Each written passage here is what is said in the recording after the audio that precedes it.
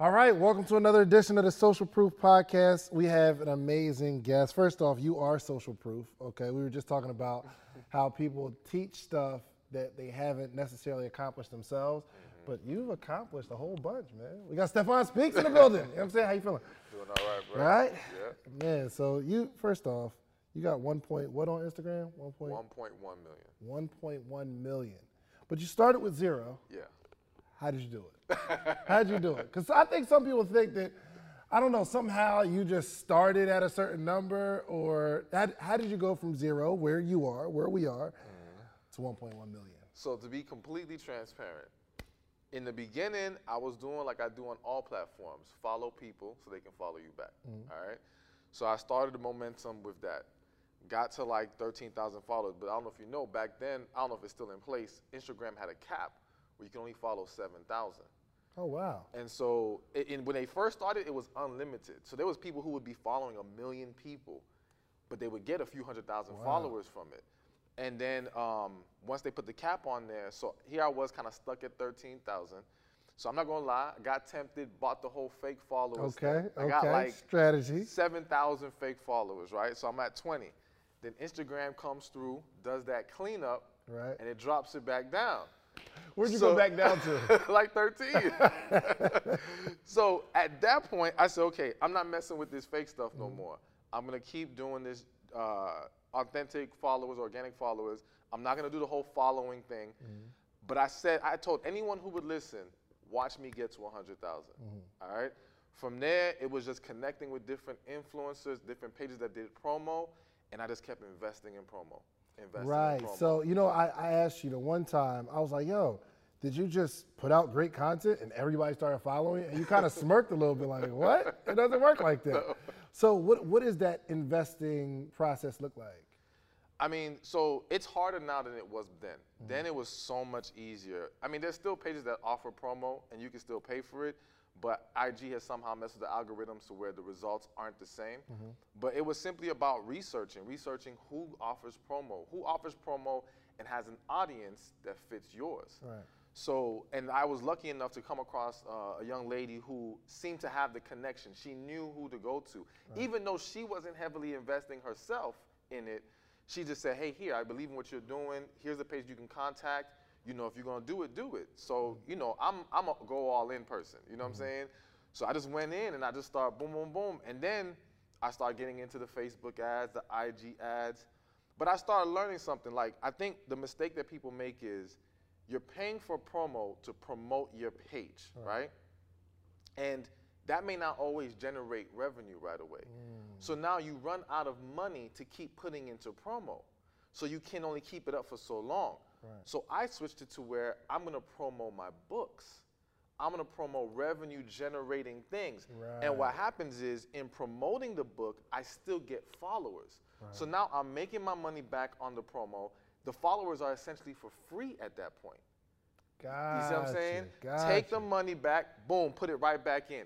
And just keep it going, recycling. And the reality is that as people grow, and even the ones who don't initially buy, if they came to your page based off of that product promo, there's a greater chance they're going to buy it down the line. Right. You know how they say you got to see it 3 times before somebody actually wants to buy it. So they've seen it the first time, now they fall in love with your page, now they fall in love with your work, now they're much more willing to go buy the book or whatever else you're offering them. That makes sense. For a while, I thought I could just put out really cool content and eventually, but the followers, they just grow so slow. Exactly. So, but you do have to have some sort of marketing budget to put into your brand so that, and that makes sense, not just saying follow me, but buy this book, and they might come to my page and like some other stuff and decide to hit that book. Yeah, I mean, so you still got to put out good content. Right. There's no way around that. But yes, is it possible to go viral and to get a lot of followers? It's possible. But if anyone's paid attention, it was so much easier maybe a year or two ago. You could go viral. It's almost like reality TV. Once upon a time, when you were on reality TV, you got gigs, you got all kinds of business. Now it's like it means nothing. Right. It's rare now for you to get something past that. So it's the same thing with Instagram. It's like, or social media in general. There used to be a time where if you went viral, your page would jump. Now you could go viral and it still doesn't like give you a big boost in followers. Right. You know what I'm saying? Right. It's like you can try to rely on that, but that's risky. I choose not to rely on just chance happening. No, I got to find a way I can control this. And that's in advertising promo, that's how you can control the flow. Gotcha. So why do you think so many people follow your message? Like, what is it about you? Because there's a billion other authors, speakers. Why do you think you built such a cult following? I think one, people can tell I'm genuine, you know what I'm saying? And I'm honest as hell. And I don't necessarily just say what you want to hear. I say what needs to be said, what people need to hear. And sometimes even when you don't like the message, it hits you in a way that it's going to make you come back. Because now you want to see what else I got to say. Right. Right. I think there's that. I think just the way I present the message, again, I've learned that you can't just say stuff. You can, and you can build an audience on just being brash and just, going off, but that's not going to really help you in the long term. And it's not going to allow you to broaden your audience. Learning how to deliver what you say, it's not what you say, it's how you say it. And I think I understood that, and that has helped in growing the message. And then, most importantly, being consistent. Because I remember like 3-4 years ago, I would tell people, I said, listen, see all these relationship coaches, experts, all these people popping up? I said, give it 3 years, they're going to fall off. Because one, That's crazy, because I did see there's not as many. Exactly. Wow, that's crazy. I'm telling you. Because it was a big boom of, I can help you with your relationship. Yes. Yeah. Wow, that's Dude, crazy. there are dudes I used to see, and now they're either doing business, or they went to a completely different niche, or they're just gone altogether. And there's a few reasons for that. One, this is my purpose. So I'm going to be here no matter what. I'm going to be here for the next 20, 30 years. I'm not going nowhere, regardless of the highs and lows. When you're jumping in as a gimmick, it's hard to stick with this because there's going to be some lows. This wasn't always perfect. There's a lot of rough days doing this. And if you don't have the true drive, and for me, have God behind me, pushing me that I got to be doing this, you're going to give up. You're going to say, F it, it's not worth it. And you're going to look for how you can make more money quicker. See, for me, the thing was I had to realize, yes, as a business, you want to make money, but it's about, for me, it's about doing what God wants me to do. It's about serving the people. It's about giving them the messages that they need and understanding there's a long-term vision to this. So even if things ain't popping right now, they're going to pop later. And that's what helped me sustain myself through those hard times. And now everything is great. So one of the conversations around relationship coaches is like, well, you have to be married for a certain amount of time to be an authority, right? And that would be a argument I'm sure you hear, right? Because you're not married, right? Yes, correct. But you've helped a lot of people. So how do you combat that conversation? Well, it's not even not combat, but what's your reply? Exactly. So there's so many ways to reply to this. One example I give to people is you don't go to a doctor and say, oh, you can't treat me unless your arm is broken too. All right? He doesn't have to be in that state to understand how to treat you and to correct your issue. He's studied it. He's learned it. He's helped others. He's gained the knowledge and wisdom. It's no different with relationships. I think also people love to separate marriage. One, human nature loves to create division and separation. That's why we have racism, colorism, whatever. We like to somehow make ourselves feel superior to the next. So there's people out there who want to make it seem like... I never heard that word, colorism. But like as you said it, I'm like, wow, there is color, the light skin versus dark skin. Exactly. That's crazy. And then even with relationship status, you think you're special because no, you're not. Marriage is an intensified relationship. That's all. The same principles that go into making a relationship work go into making a marriage work. It's just that now it's intensified, and now what happens is when you're married, you feel you have the right to make higher demands. You see, what you would have let slide as boyfriend, girlfriend, because you're still trying to get to that next level, you're not going to let that slide no more. But it's the same things. Right. It's the same principle. So when people think somehow, well, you got to be, no, that's not true. You don't. You have to know people. You have to know how people coexist. You have to understand relationships. You have to understand men and women. When you gain that knowledge, you can help people in that state. So I think, how have you prepared for, and what is your research like? What is your study? Because I know you are a certified life coach, right? So what are like your credentials, and like how do you really dig into human nature and relationships? Well, so one thing I had to learn, somebody said to me, God doesn't call the qualified, he qualifies the called. And so I know this is my purpose. I don't need to worry about, if other people feel I'm not qualified, that's fine. Then don't listen. Right. Go to someone you prefer. I still got to do what I got to do. This is still my purpose. I'm not going anywhere. Those who gravitate to it, those who respect it and honor, they're going to come my way. Those who don't, you go somewhere else. People feel like they got to try to knock you down if they don't like it. No, go to where you like it then. But it's not coming off the top of your head because I know you're well read and you're studied. Yeah, right? so as far as, well, I ain't going to lie. Some of it does come off the top of my head. Oh, right. I'm not going to And what I mean is, I'm very spiritually in tune, and sometimes I just pick up on things in my spirit and I speak it, and it ends up being right.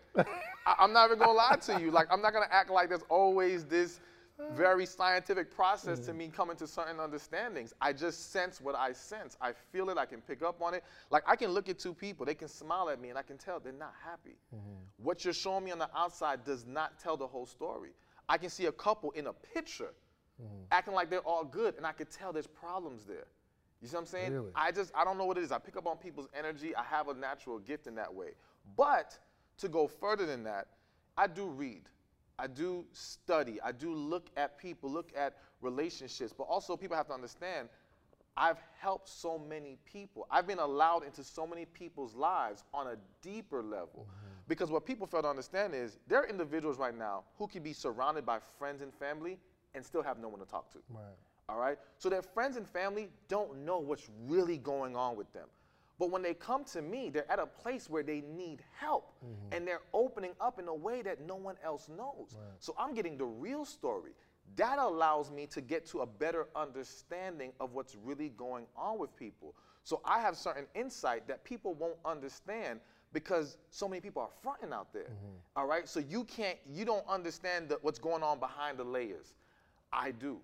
And I've seen it over and over again. And it's like a survey. Even though a survey doesn't speak to everyone in the world, it gets a group of people, it comes to a certain conclusion, and it understands by the law of whatever, it can apply it to the majority of people. Well, I have millions of followers. I get tons of DMs, messages. I've done tons of coaching sessions. It comes to a point where I can look at this group and say, you know what, this is a common issue. You see what I'm saying? It's a survey. It's just done in a different way. It may not be as controlled as others are, but it is what it is. I'm gaining all kinds of data from all kinds of people, and I'm able to come to certain conclusions. So why? What do you think the differences are between a relationship today and a relationship 50 years ago? Because right out of high school, they was like, "Yo, you mine, let's go." Nowadays, it's like, let's wait till we're 50. You know what I'm saying? So what do you think some of the differences?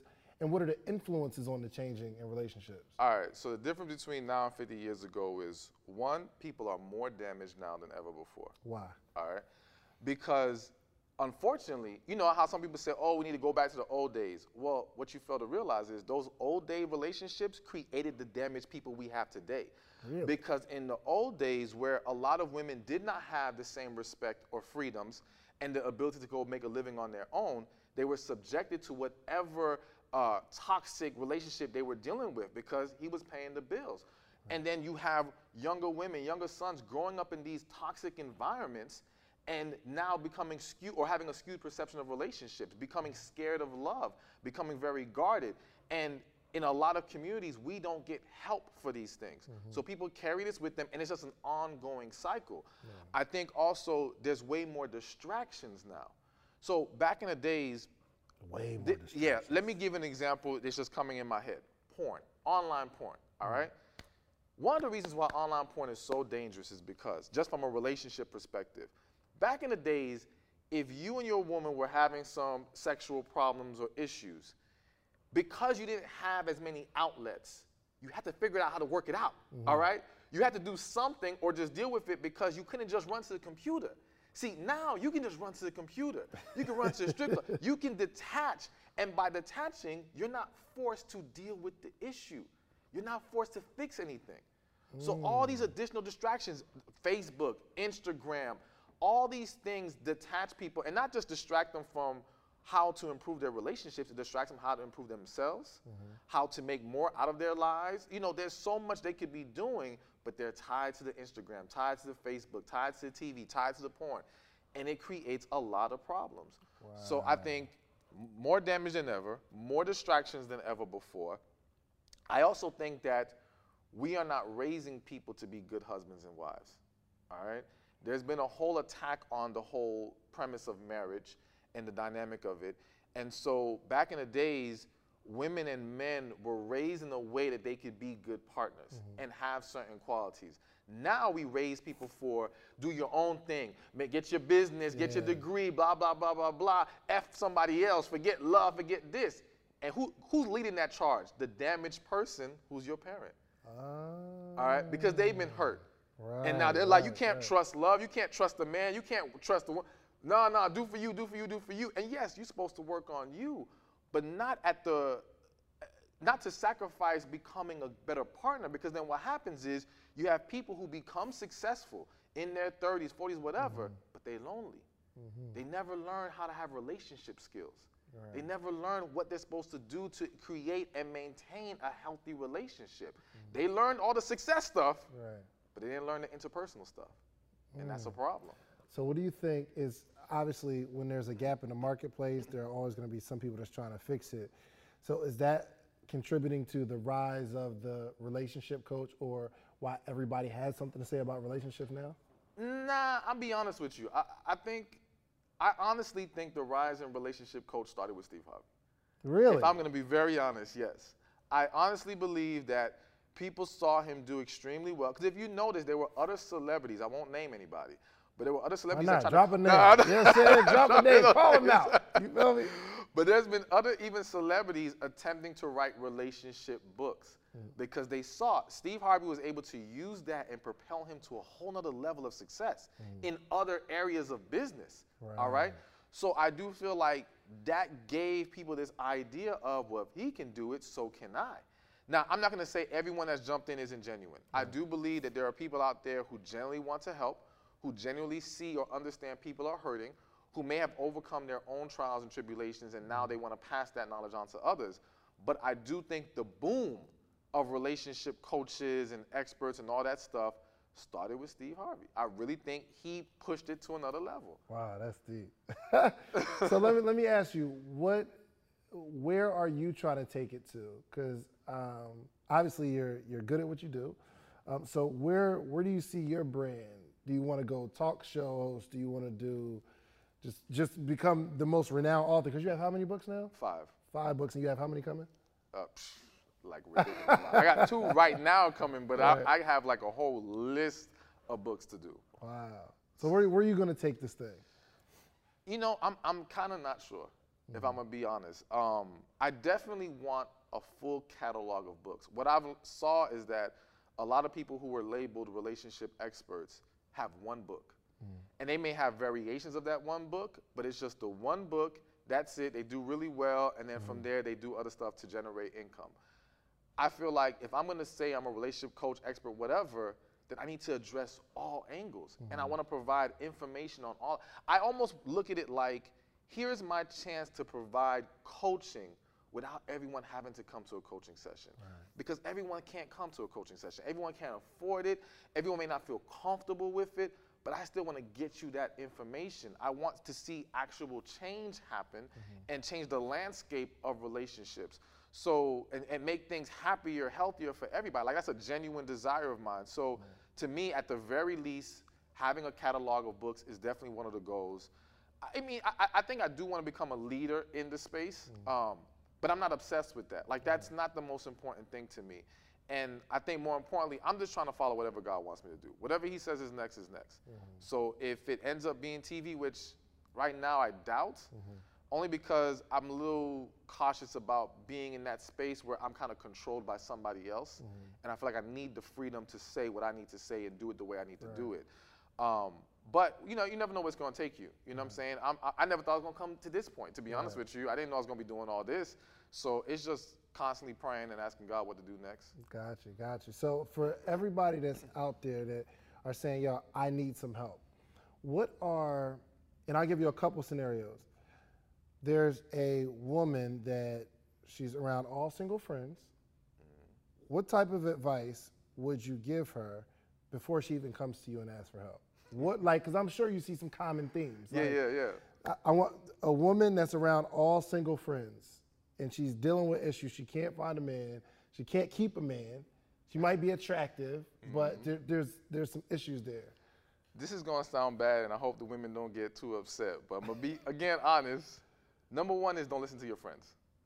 All right, do not listen to your friends. And I'm not saying none of your friends are capable of giving great advice and great guidance, but it's very risky. All right, because I think naturally, not all women, but a lot of women interject themselves when they're giving advice in situations like that. What do you mean? Meaning, okay, so if, let's say you're saying you're dealing with this, the woman's saying she's dealing with this guy, she really likes him, but she's not sure about his feelings because maybe he's not calling as much. Right. Well, she's not gonna view it from the perspective of the outside looking in.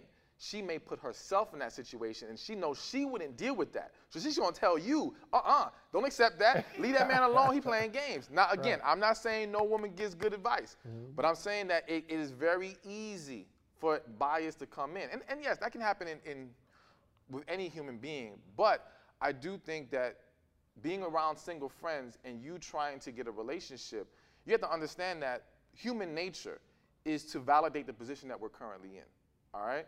So being around single friends, there's a very good possibility they're gonna just give you, there's nothing wrong with you, you're fine, it's these men, boom, boom, boom, because they're validating why they're still single, all right? You kind of need an outside looking in, or if you know one of your friends is the brutally honest, will tell you like it is friend, you can talk to her, all right? But you gotta be real with yourself, be honest. Is one of them, or more than one of them, really gonna be honest with you, all right? And tell you what the problem is. I think number two is don't use their situations to define your situation. Because again, a lot of times what happens to a lot of women is they're saying, well, all my friends are single, it's not working for any of us. Listen, you can't do that. We don't know what they are or aren't doing in their situation. And they may not be being fully transparent with you. You have to isolate yourself in the sense of, okay, what can I do differently? What can I do to improve the situation? And again, this really goes for man, woman, whether it's relationships or business.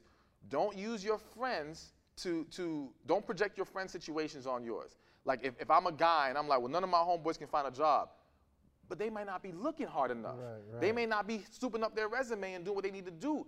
Look at what you're specifically doing or not doing, evaluate that, and make the necessary changes. Because I've seen women who were in that single group of friends. They would come to me, I would tell them what to do, and it's a battle because their friends are telling them one thing and I'm telling them something different. Right. All right, but for the ones who actually listened and did it, they got the results. Wow. You know what I'm saying? So you got to be willing to look past what's going on around you and really focus on your path in life. And your path may look different from your single friends, all right? And even if it's in reverse, let's say you're surrounded by friends who are all married, and you're the single one. That was actually my next question. Like somebody that sees all their friends getting married around them, and so it makes it like something's wrong. Exactly. So it's the same principle. You cannot project the fact that they have someone and you don't, and start to look at yourself less, because we don't know what they did to get there, man. Those relationships aren't always real relationships. And what I mean by that is there isn't a genuine connection. It isn't true love. It's hell. For all you know, she got tired of waiting. This was the best available dude. Settled on him. Okay. Yeah, and she picked him. Right. And she's not going to announce it like that to the world. She's going to say, I love him and all this stuff. And you're buying into that, feeling bad about yourself. No, you can't do that. You have to isolate and say, okay, they got what they got. We don't know the price they paid to get it. We don't know the price they're going to pay to try to keep it. Focus on what you need to do. You are separate from them. You are not the same as them. And whether they're getting results or they're not getting results. Now, if they are getting good results and there are things you can learn from them, then by all means, learn from them. Hear them out if you know. And that's the thing. I think as a woman, women know deep inside when someone is coming from a positive or negative place. Women are very intuitive.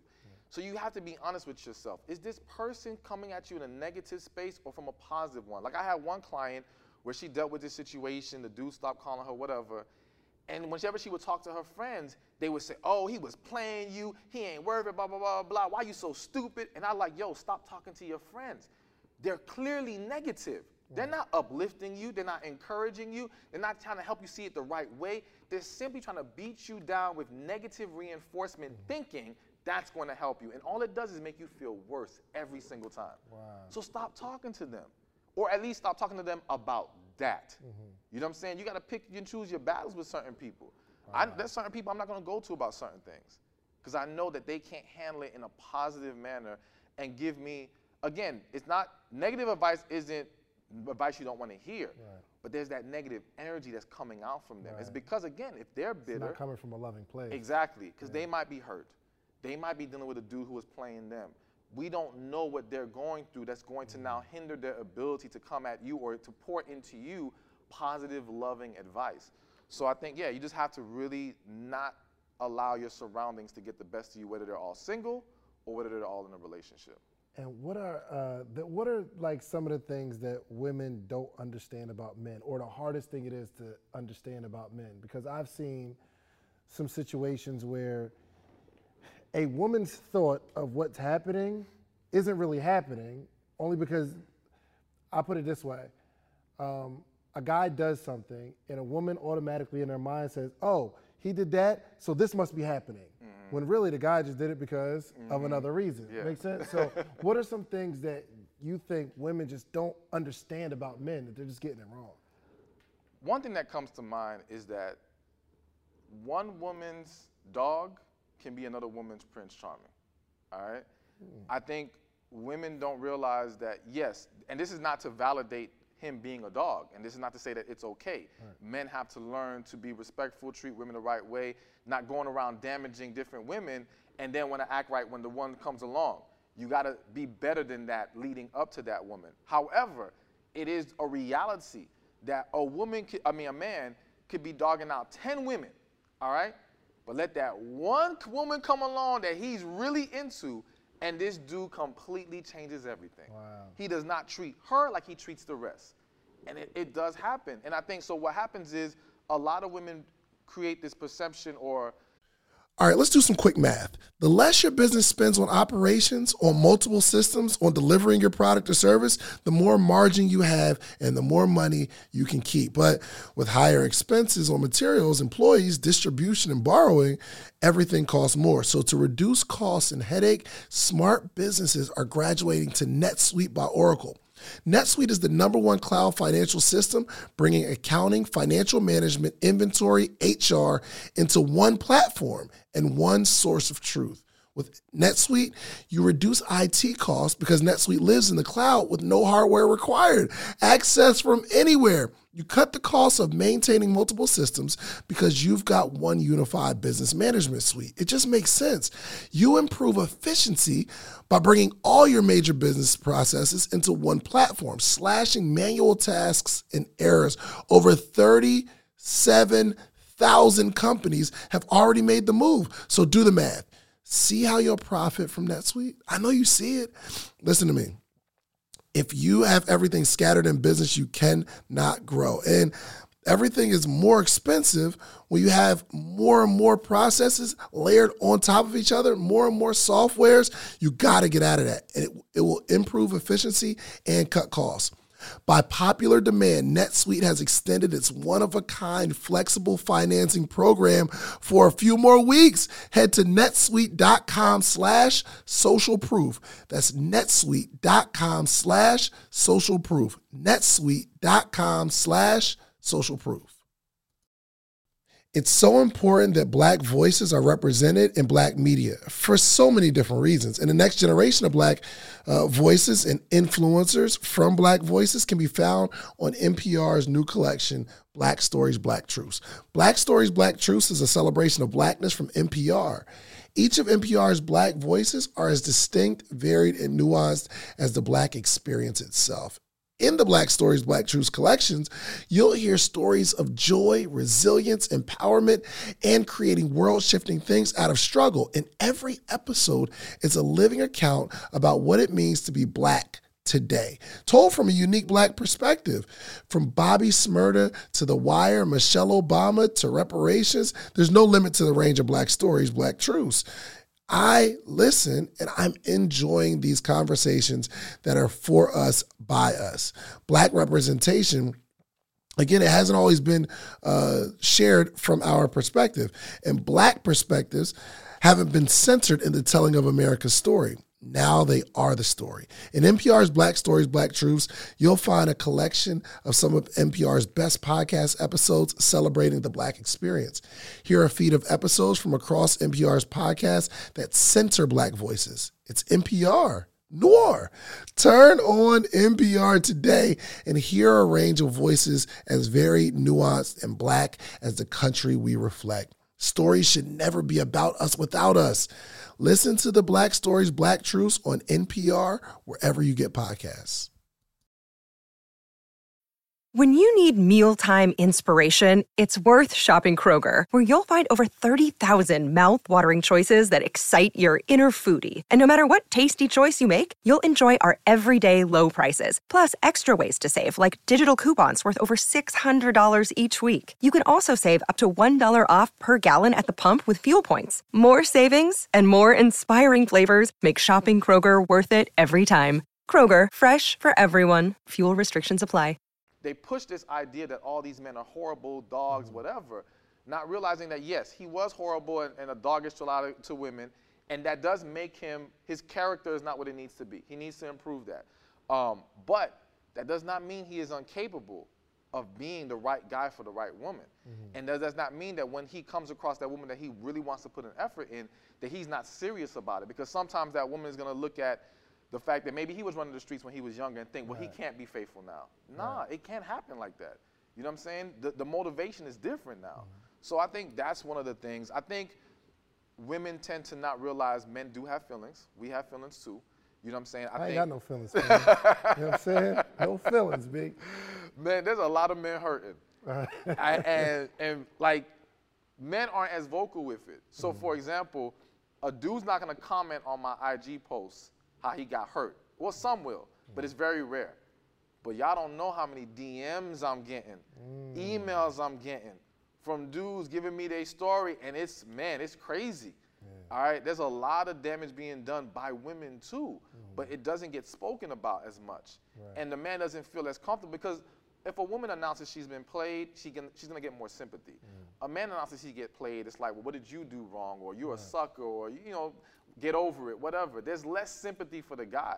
So I think that has created a misconception that men don't get hurt, men don't have these feelings, or that it's not at nowhere near the magnitude that it is for women. Nah, it's pretty high. It's really high. And that's the thing. Everyone's hurting each other because it's a negative cycle that everyone's stuck in. You know what I'm saying? And healthy, happy people don't go around hurting somebody else. So if that dude is acting like that, trust. And I've been there. I got hurt one time, went complete savage. Really? Yes. Now, I was always honest, even during my savage times, but yeah, it was completely different. And it's because I was operating from a place of hurt. And it was a defense mechanism. So, you know, I think that is something that women don't understand. And to build on that point, I think a lot of women don't realize that men or people can change. I'm going to say men. I don't even think that women have this idea that people can't change. I think they have this idea that men don't change. But men do change, just like anybody else. People evolve. People get mature. People learn from their mistakes. What he was at 20-something doesn't mean he's going to be the same way at 30-something. You know what I'm saying? So don't focus on where he's been. Focus on where is he now? What did he present to you right now? Is his character now showing you a man of value, that someone you can deal with? Or is he still showing you the dude that he was 10 years ago when he was running the streets? If that's the case, don't mess with him. One, you have a lot of information and you write a lot of books, right? And for the person who maybe they give good advice and they got all this information, how the heck do you write so many books so fast? Like, what is your formula? Please, because I got to switch gears to entrepreneurship. There's some people that think they're watching this interview like right now, like, yo, I was just telling my friend that I could be Stefan, right? So, like, what advice would you give to somebody who has this information? It's just hard to get it out. So One, let me say, still have a hard time getting it out. So as fast as I'm moving way slower than I could. All right. I think part of the problem is that, especially with entrepreneurs, we can tend to be perfectionists, and sometimes we don't let it out because we think it's not good enough, or it's not, there could be better, it could be this, it could be that. I had to learn to stop overthinking. Just speak what you're feeling. Just speak what you know. And treat the first draft as just that. It's just a first draft. You don't got to get it right the first time you write it. You know what I'm saying? You just got to get your thoughts out on that first draft. You'll have time to go back, tweak it, make it better, clean it up. But I think we get stuck on that first draft, and then we don't get any further. Right. For me, what I've also learned is you have to recognize what your strengths are.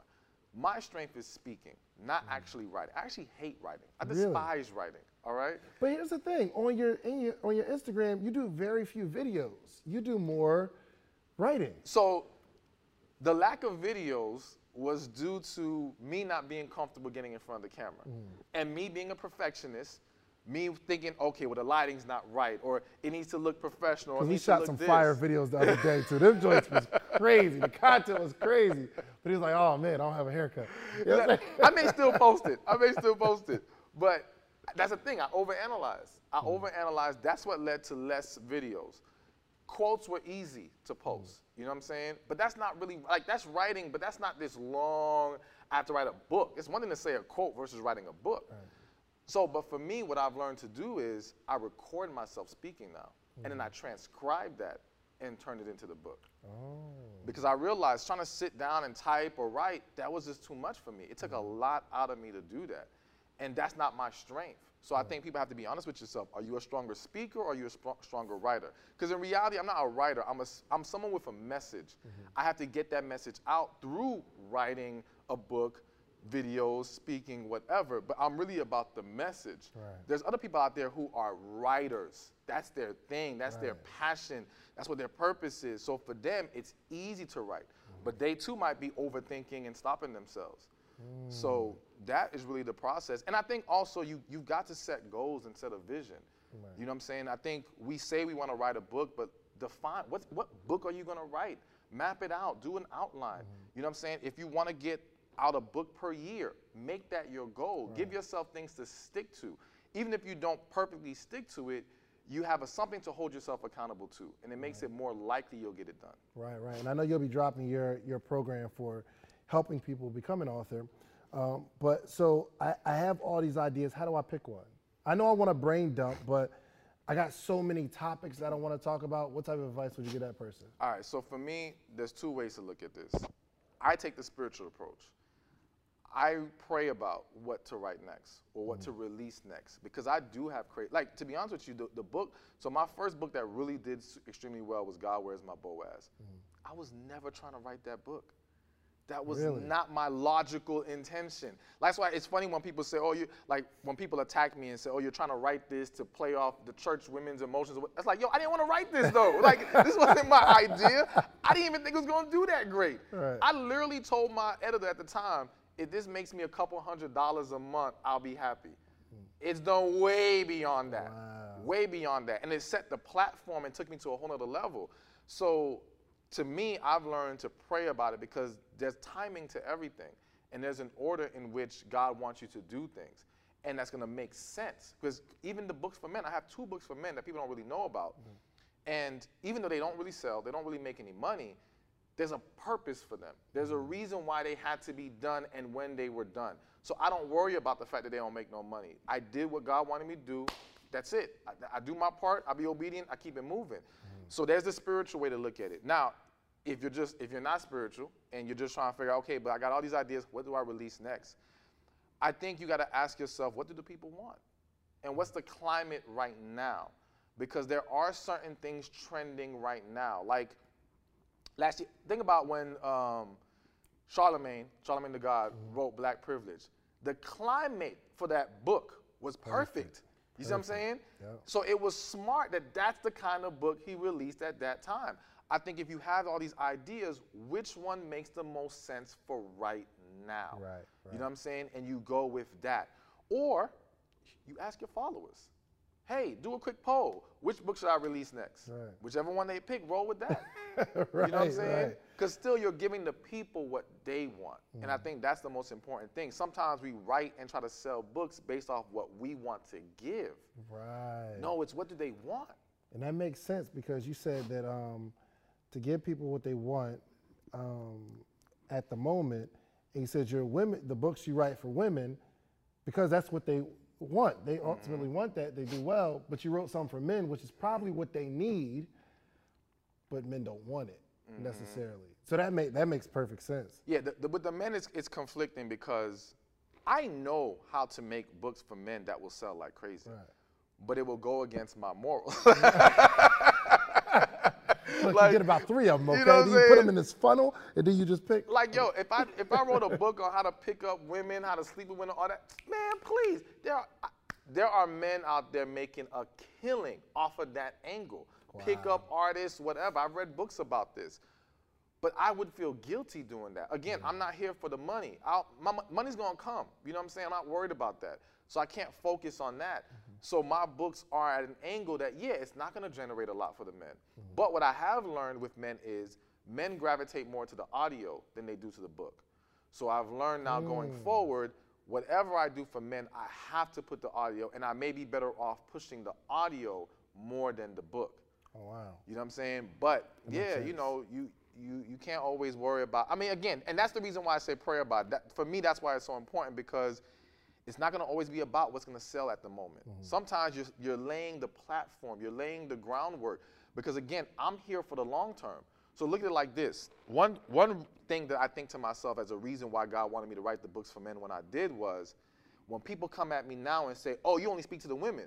That's not true. Go look at my resume. You see what I'm saying? Right. I now have built credentials that show I'm unbiased. I speak to men and women. But if I didn't do those things, I would look like just like everybody else, just trying to women, which could still work if I just didn't care. But I want people to know that I'm here for everybody. You know what I'm saying? So again, there's a purpose for certain things. And I do pick that up because you're not a men basher. Like even the example earlier, you're like, okay, he might be a dog, but it might be a reason why he's a dog. You know what I'm saying? Not excusing it. So I do appreciate that non-bias where you're really trying to help everybody. So we got he helps y'all with how to get that book out. So there's a person right now who has a book and it's just not selling anything. What type of advice? Because you're out here killing the game in terms of selling books. What are we doing wrong? Not presenting the value. That's number one. You've got to give people the reason why they should buy this book. So for example, I do coaching as well, even though I don't really push the coaching. And I'm gonna be very honest here and say, there was once upon a time where I was like, man, black folks don't want to pay for no coaching. Oh, I'm not successful right now because these black folks don't believe in getting help, all right? Even though I wasn't only catering to black folks, but that was my mentality. And then one day I was like, no. Black folks ain't the issue. Right. I'm the issue. Right. I'm not presenting the value to them to help them see why they should get this, why this would be helpful to them. That's on me. That's not on them. Using them as a scapegoat. You see what I'm saying? Once I learned to focus on presenting value more than anything, not only was it, am I getting black people to get me for coaching, white people, everybody's coming to me for coaching. So I think everyone has to understand whatever you're pushing out there, it's on you to present the value of it. I think also what people aren't doing is investing in advertising. Right. This idea that you're going to put out this great, amazing book and it's just going to sell on its own, that's a myth. It doesn't work that way. It's just an amazing book. It just doesn't grow organically. Let me tell you something. There are millions, maybe not millions, but there are at least thousands of amazing books doing nothing. No sales. And it's not because the content isn't great. It's because you don't know how to market it. I think today's author, see, once upon a time, being an author was just being a writer. You produced the book, you gave it to the publishing company, they worked their magic, and you were able to, sell from there. Now, being an author also means being an entrepreneur, being a businessman, understanding marketing, understanding how do you get eyes on your book. That's why even when some people say, oh, well, like one person made a comment, if you're trying to help people, then why don't you give it for free? And I want to say to them, I can't get this book out to the masses if I did it for free. There's no way to do that in today's world. You have to spend in order to get it in front of a bigger audience. And if I'm gonna be spending, I have to generate income so I can keep spending. So like even my mentality now, my mentality of selling books, like I look at it as it's my obligation to promote this and push this because I know what's in the book is gonna help somebody, all right? So I have to do that, but the money part is because that's what feeds the business. I can't grow this without that. There's no way around it. So I think that if your book isn't selling, you have to ask yourself, are you presenting the value? And are you advertising? I also think, let me just throw this out there too, and this is no disrespect to anyone who's done it or is doing it. He's about to disrespect you right now. I say this with all love. Stop putting your picture on the book. All right? I got my picture. Not my second book. Not my second book. I'm about to release the other one. I don't have it on there. And here's why. Killing me. All right?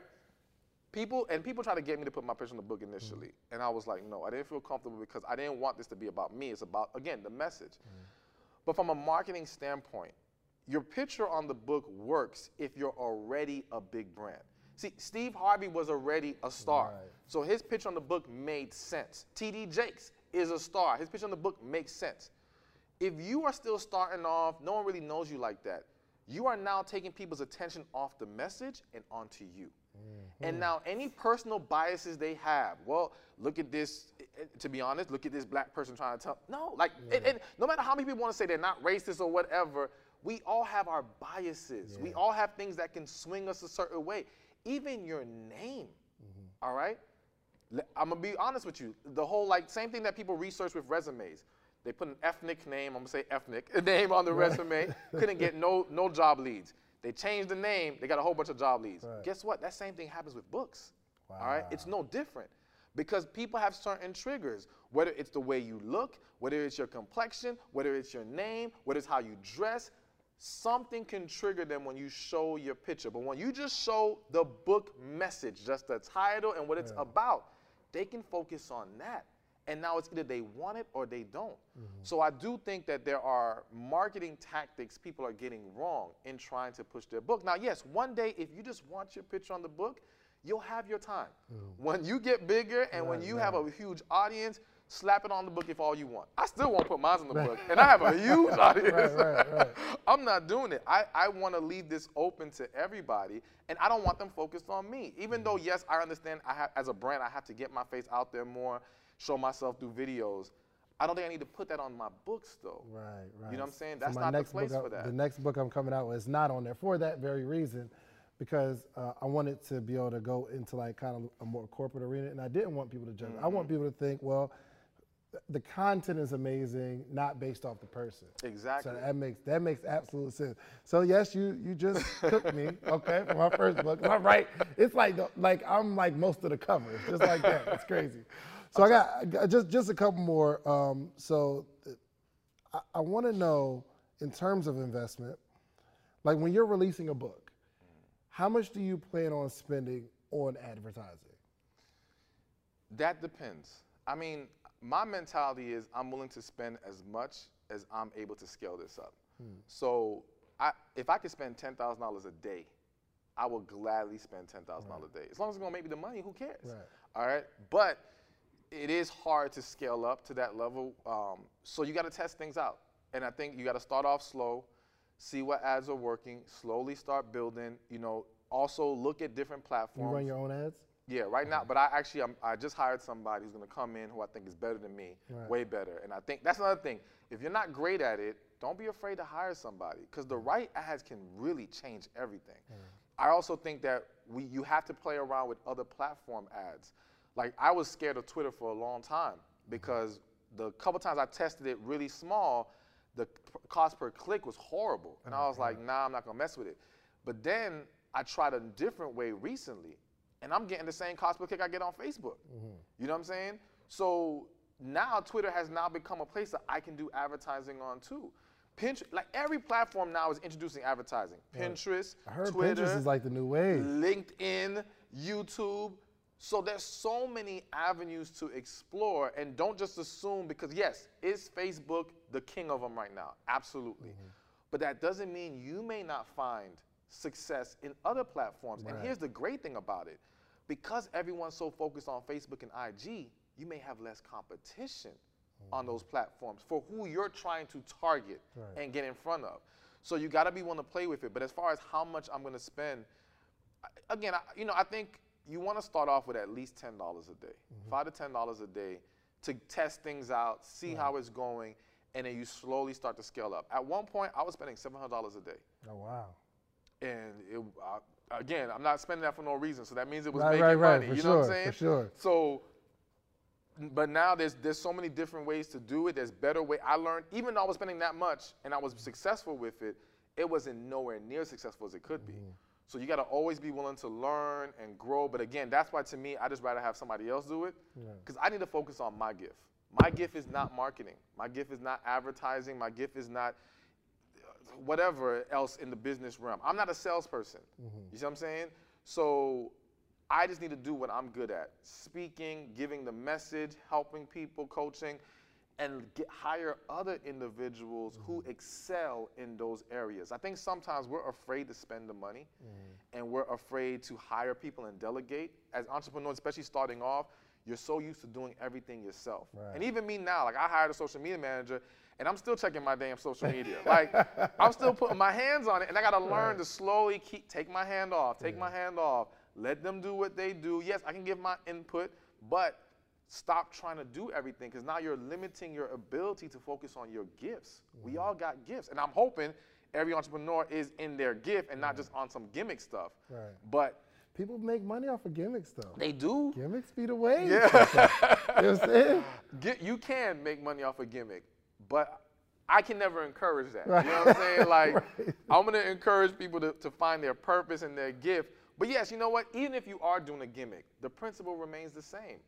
You got to focus in on what you enjoy doing or what you're really good at and hire people who can do the other things for you and excel in those areas.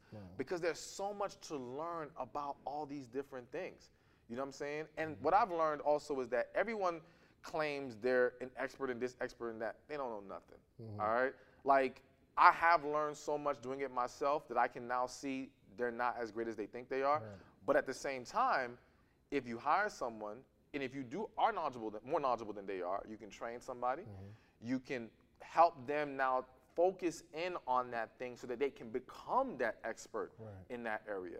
You know what I'm saying? Because again, there's just so much to learn. And I can't sit down and watch every webinar on marketing, every webinar on Facebook ads. Then what time do I have for my books, for traveling, for doing events? I can't do that. So I got to get someone else who can master it. I can still learn in the background, but nah. I dig it. I dig it. Well, look, I appreciate you, man. I learned so much. I'm never putting my face on a book ever again in life. But I got one more question. That's how I like to end it with predictions, man. I want to know where you see yourself, your brand, what you're doing 5 years from now, so that we can look back at this and say, wow, he said he was going to do that 5 years ago, and he actually accomplished it. What do you see? How do you see your life 5, 10 years from now? 5, 10 years from now. I'm just going to say what I feel. I do feel like I'm going to be a very, if not the top guy, one of the top guys in this niche. Who owns this space right now? Honestly, it's hard to say if anyone really does. You know, there's a couple guys out there. Matthew Hussey is someone who's doing extremely well. You know, Derek Jackson does well. Be killing y'all men out there. Who else is there? I mean, there's a lot of different guys. You know, some of them aren't fully relationship. You know what I'm saying? Some of them, like Matthew Hussey, is for women. He says he's the dating coach for women or whatever. So I don't know if anyone is really, like, from the beginning, people told me pick a niche. And it was like, if you're going to be a relationship coach for women or women over this age. And I'm like, no, I'm for everybody. And I'm going to set my eyes on everybody one way or another. So a lot of people thought this wouldn't work this way. You know what I'm saying? But it's working. So I ain't going nowhere. Yeah, I don't know. It's hard to say who's the leader, but there are guys out there doing very well. So I definitely think I'm going to be up there. And some might consider me up there already, you know. So but household name, you think of relationships, Exactly. Okay, Exactly. At the very least, 10 books out. At the very least. Okay. I think also in 5 years, I'm gonna be packing out conference rooms, arenas, whatever. I mean, I may not say arenas, but it's gonna be 1,000+ people in a room at an event. Wow. You know what I'm saying? I do believe that, like, I've been looking at it and I'm really passionate about that. I feel like so many people come out for comedy shows. They come out for concerts. They come out for all these forms of entertainment. There has to be a way to get them out for something that's gonna change their life and make their relationships better and heal them and all these things. And again, to me, it's not about they don't want it. It's how do I present the value and show them this is worth it, that they need to be there. You see what I'm saying? And I think there's no reason why in 5 years I'm not gonna have that figured out. Right. Even if it means adding an entertainment component to it, I still feel like there's a way to explode the event space when it comes to relationships. You know what I'm saying? agree. I definitely think those are probably the top 3 things. And in 5 years, at least 3 million followers on Instagram. Ooh, At 3 least. M's. If Instagram is around, 'cause y'all know how this social media stuff. Do you know anything that's coming next? Like, do you see Nah, something let me tell you coming something. next? I honestly don't think anything is gonna knock these dudes off. Really? Really. One, I don't know if y'all know, I don't know if they know, Facebook is now starting to pay people for videos like YouTube. All right? Facebook is not trying to go anywhere. They're always looking for ways to reinvent and position themselves and battle all the other social media platforms. So I don't think, the only concern I have with Facebook is because now it's a more mature platform, so to speak, when that mature audience goes away, will the younger audience still be willing to gravitate to Facebook? So they're gonna have to figure out how to get the younger audience back on Facebook. But Facebook owns Instagram. So I don't know if they even care right now. Like they got you on Instagram, they got you on Facebook. They know what went wrong with MySpace. All right? They're not gonna let themselves get MySpace. Right. Now, I just feel granted, like there's somebody in the Facebook camp that's coming to work every day. They working, but they like, yo, I'm about to build this thing so well, you know big. what? I think the other thing to look at is, so for example, Twitter. I tell people I don't believe Twitter's going anywhere simply because politics and sports is highly tied to Twitter. Absolutely. All right? So they're not Education, going to too. want that to go anywhere. You see what I'm saying? They don't even care that Twitter's not moving at the pace that everything else is moving at. They're happy with it right now. So I don't see it going anywhere. Like I said, Facebook, Instagram, YouTube. I think to me, Facebook, Instagram, and YouTube, Google owns YouTube, bruh. They're not going to let it go anywhere. You know what I'm saying? And these are huge money-making platforms for these businesses. Now, again, anything is possible. Maybe I'm being naive in thinking that they can't get knocked out. But listen, what was it? What was that thing that came out? Vine. Vine came. Vine was making moves. Instagram crushed them. Just like that. Snapchat was making moves. Boom. Instagram, done. like, let me get those stories, man. Exactly. So that's what I'm saying. They know how to knock these dudes out the box once something threatens them. So I don't know. I just don't see them letting that thing slide. I don't think they're gonna let anyone take their spot. That's real. So listen, I need y'all locking in on Facebook, Instagram, continue to grow your following. Man, I really appreciate you coming through. How can people find you and follow you? You can find me on Instagram at Stephan Speaks. That's STEPHAN Speaks. My website, www.stephanspeaks.com. Make sure y'all follow my boy Stephan, man. Peace. When you need mealtime inspiration, it's worth shopping Kroger, where you'll find over 30,000 mouth-watering choices that excite your inner foodie. And no matter what tasty choice you make, you'll enjoy our everyday low prices, plus extra ways to save, like digital coupons worth over $600 each week. You can also save up to $1 off per gallon at the pump with fuel points. More savings and more inspiring flavors make shopping Kroger worth it every time. Kroger, fresh for everyone. Fuel restrictions apply.